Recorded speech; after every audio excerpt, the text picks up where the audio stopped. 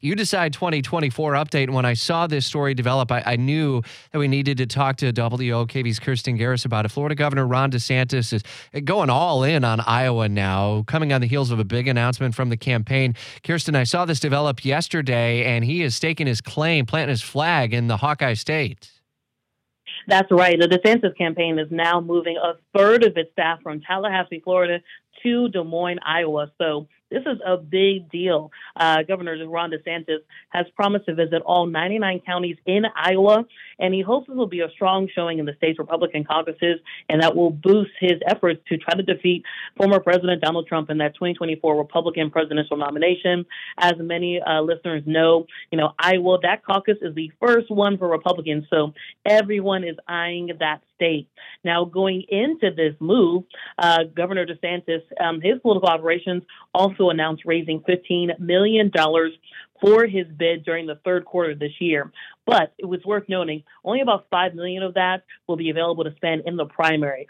This is compared to former President Donald Trump's campaign. It recently announced that it raised more than $45 million during that third quarter as well. And that campaign said more than $37 million will be cash on hand for the primary. So still a lot of money at play, and DeSantis is still trying to keep up with that. And by the way, Trump made $3 million off selling coffee mugs, T-shirts, and posters in the mugshot that was taken of him in Atlanta, where he faces the state racketeering charges. And also of note, the fundraising figures don't account for money raised by their allied super political action committees or super PACs. Kirsten, is this a winner-go-home sort of strategy for DeSantis in Iowa? Because polls don't show him doing too well overall.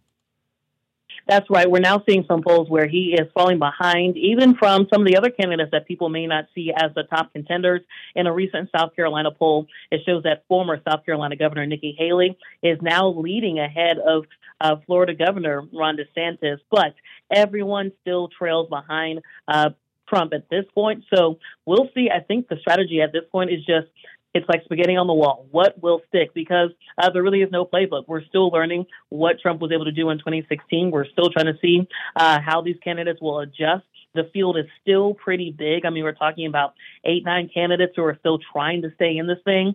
So it'll be a while before we really see who floats to the top and who then becomes our top nominees for the Republican Party. So we'll see where that goes from here. Just under 5 weeks away from the next GOP debate, which may be the last chance for many caucus goers in Iowa to make their selection, if you will. Although DeSantis' campaign has said that he will be in all 99 counties in Iowa, so continuing to barnstorm the state. WOKV's Kirsten Garriss live for us in Washington. Appreciate the update.